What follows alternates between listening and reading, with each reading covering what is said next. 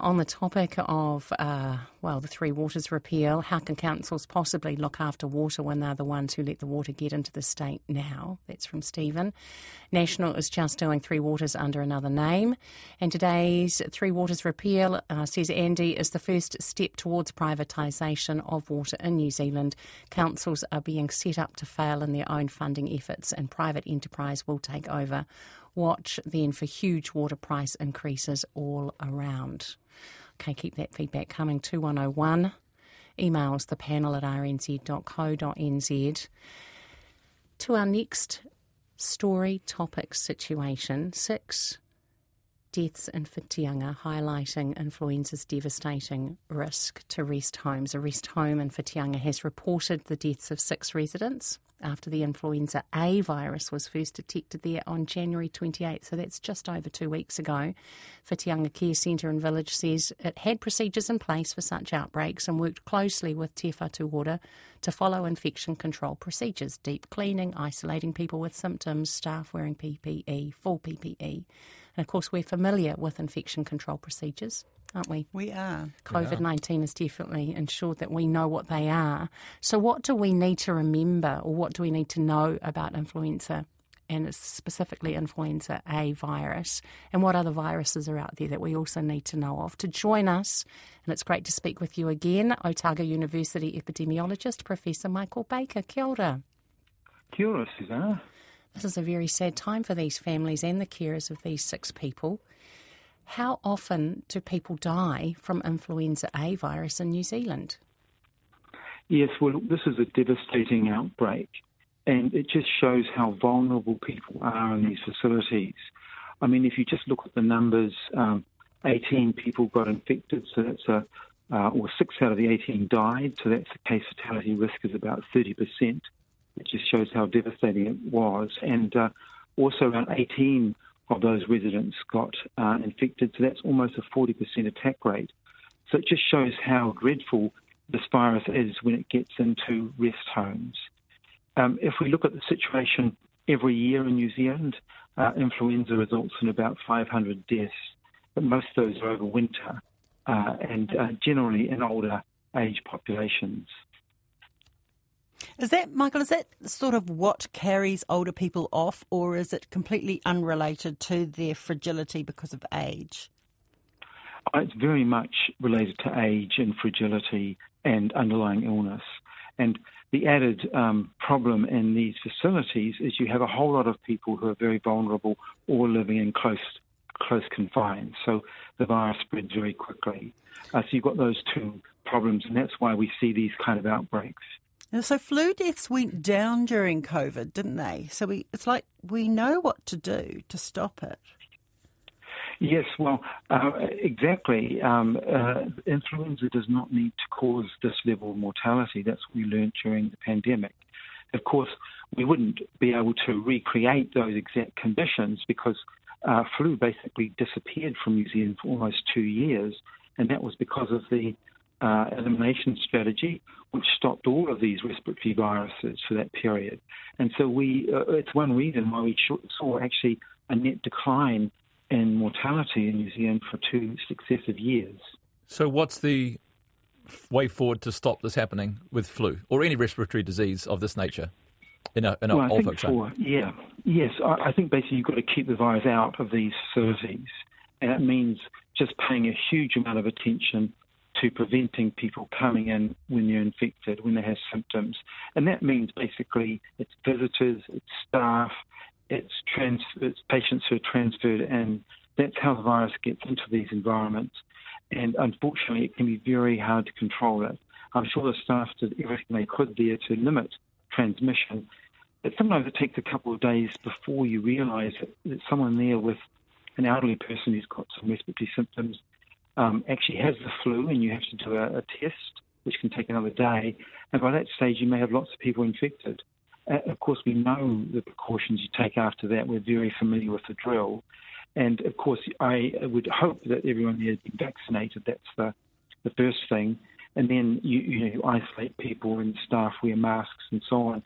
But often it's getting quite late by the time the virus is actually starting to circulate. Michael, will our muscle memory from COVID, do you think, help reduce the total number of flu deaths in the future? When will you get the figures to show that we perhaps have learnt some of the lessons and that we're carrying this on?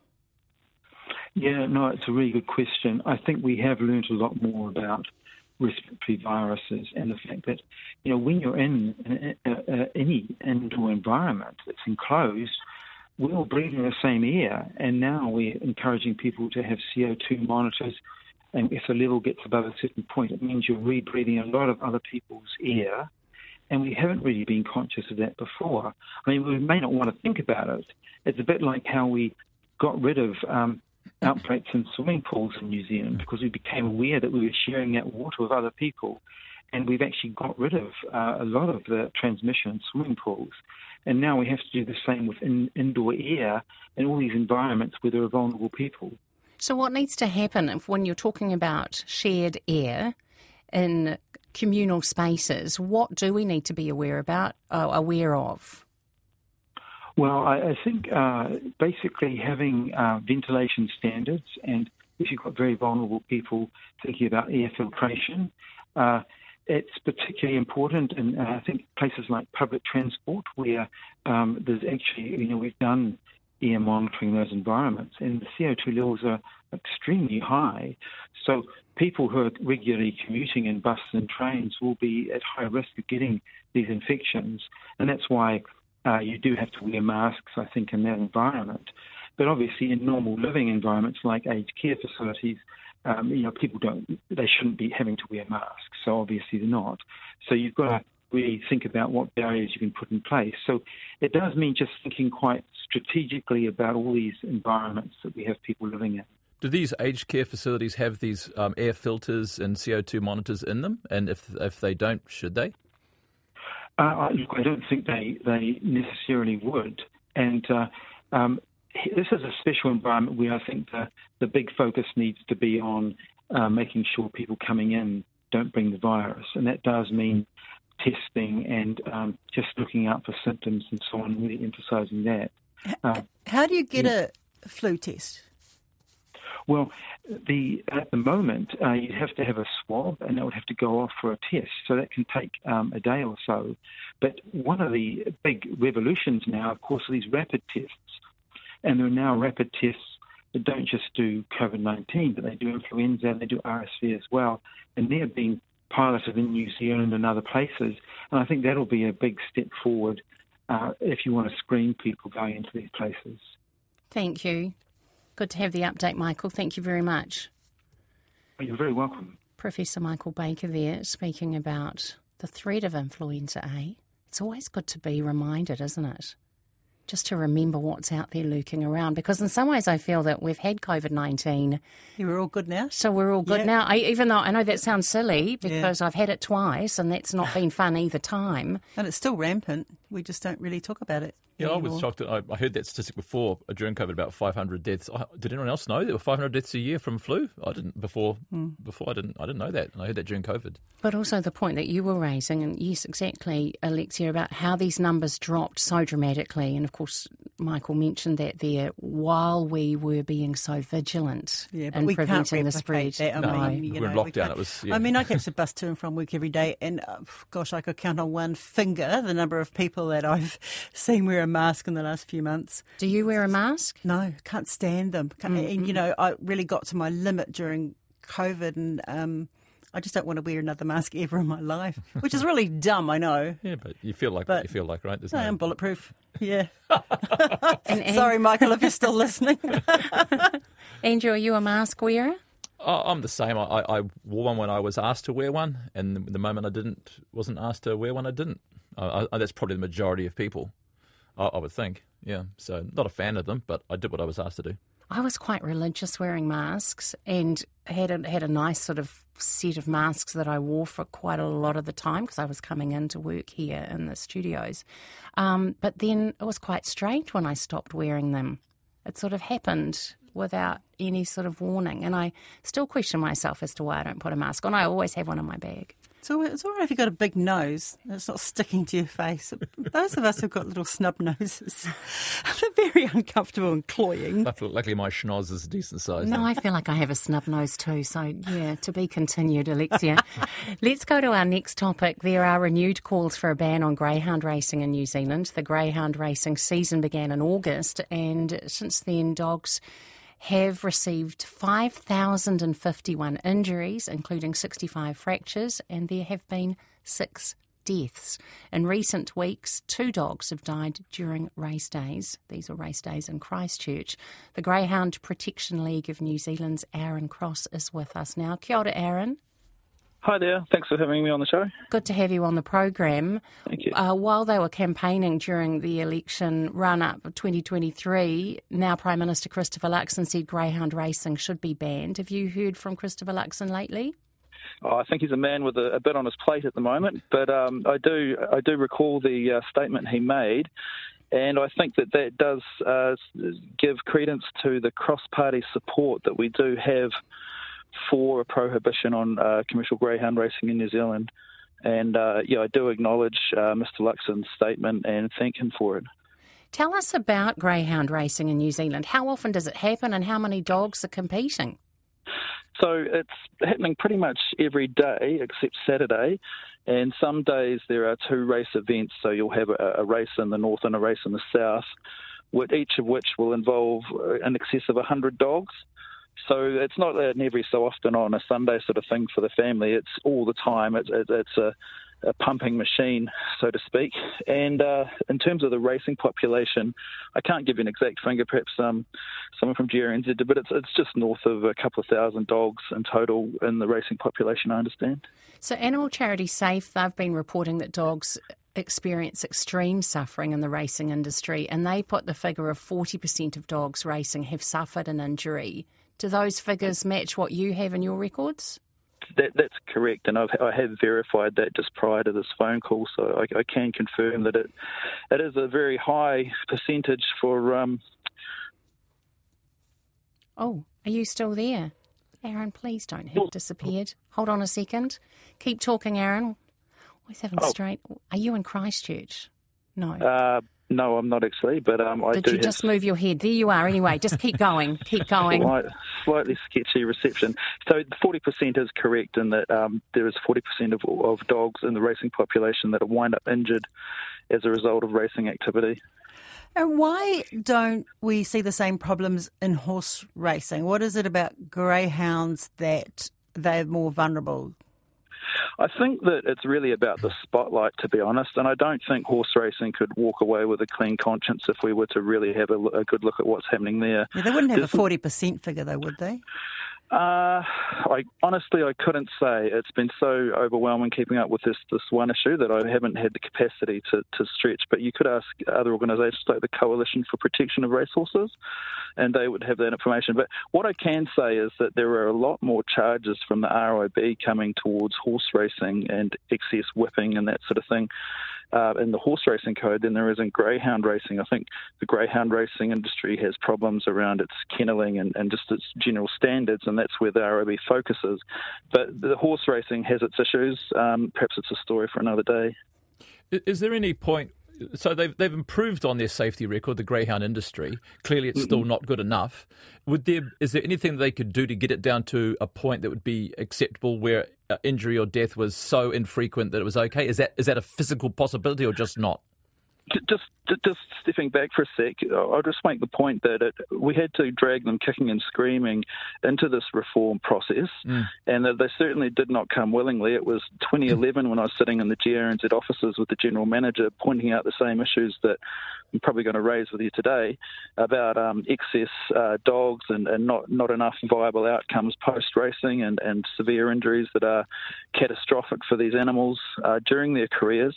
Now, if we want to get it down to sort of an acceptable level, then we're talking about harm minimalisation. And unfortunately, it's one of those scales, whereas the less you do it, the less harm there is, right down until you get to 0.0. Right. And of course, the industry itself wants to be financially viable, so it's actually pushing in the other direction. And there's already talk of there not being enough dogs to sustain racing. So it's a bit of a to and a fro, and we've had to drag them kicking and screaming this far.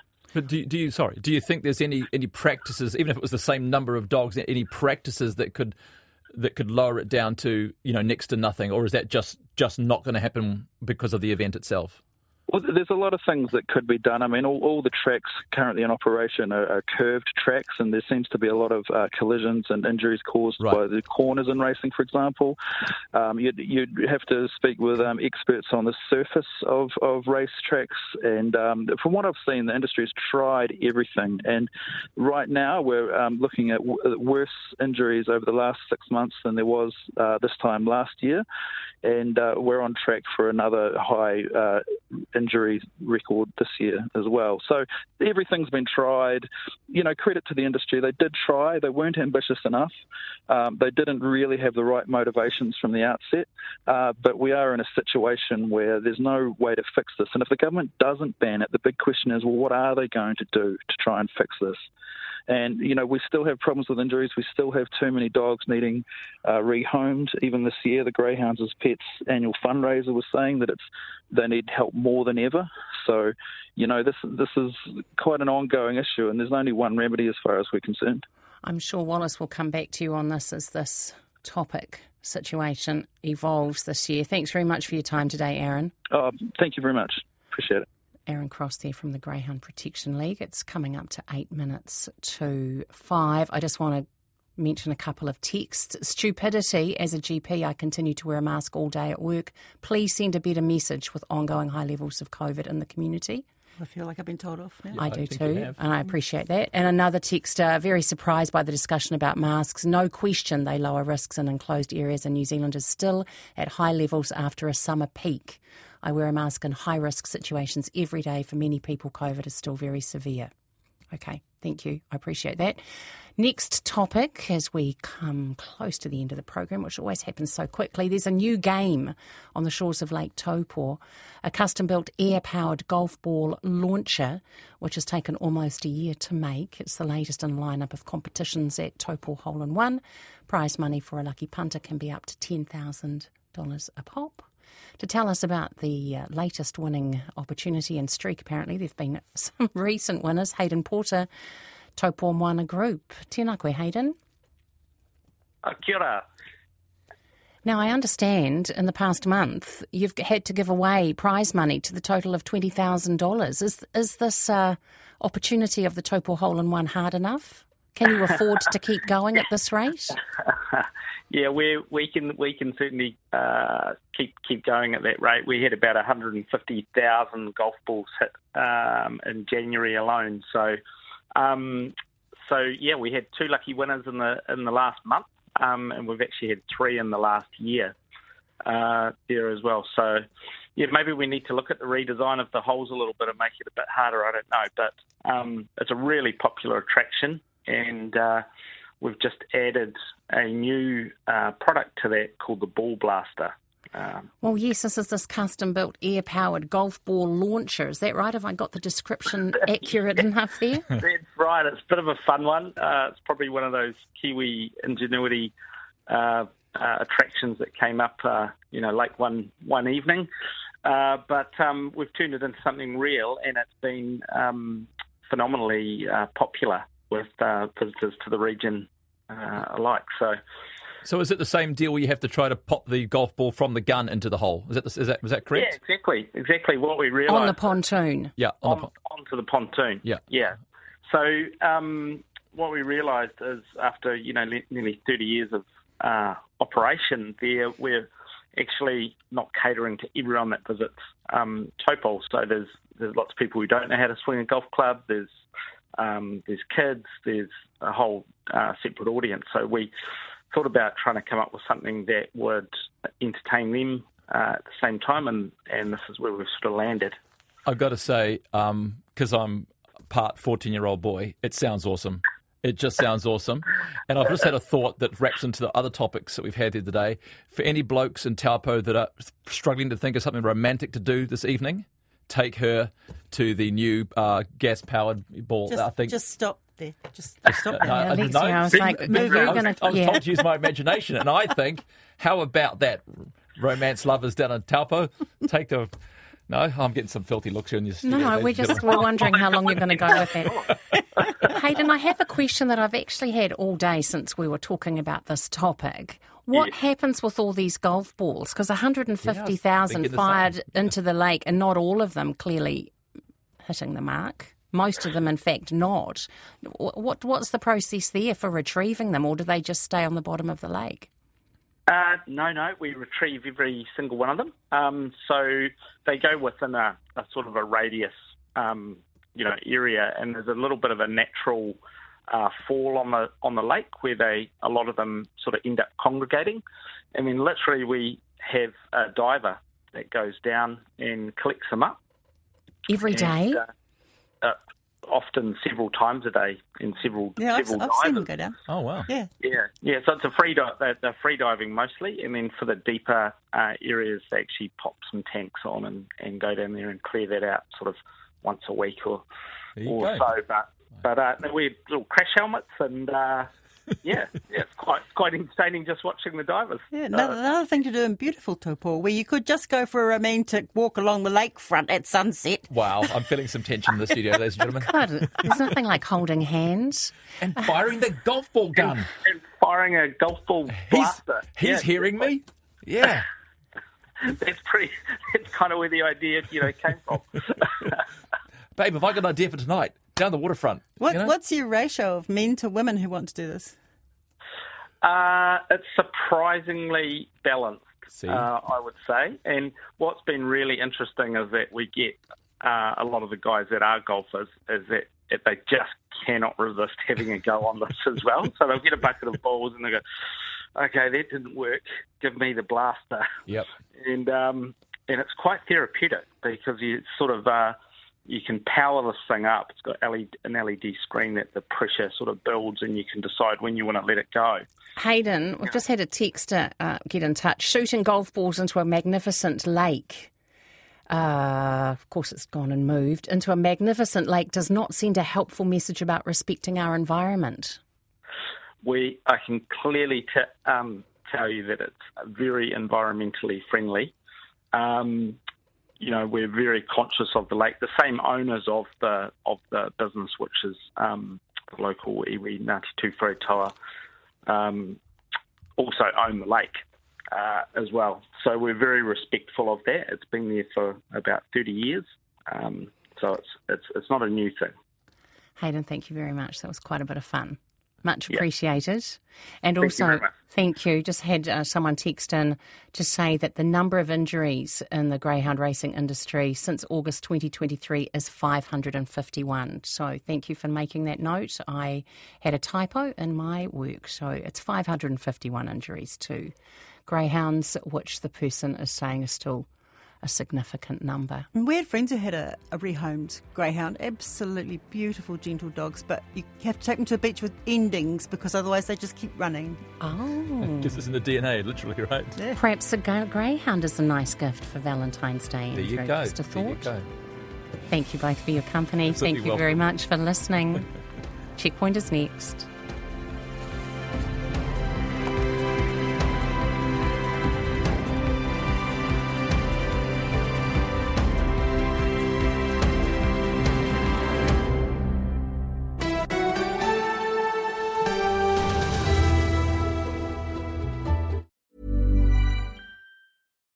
Botox Cosmetic, out of botulinum toxin A, FDA approved for over 20 years. So, talk to your specialist to see if Botox Cosmetic is right for you. For full prescribing information, including boxed warning, visit BotoxCosmetic.com or call 877-351-0300. Remember to ask for Botox Cosmetic by name. To see for yourself and learn more, visit BotoxCosmetic.com. That's BotoxCosmetic.com.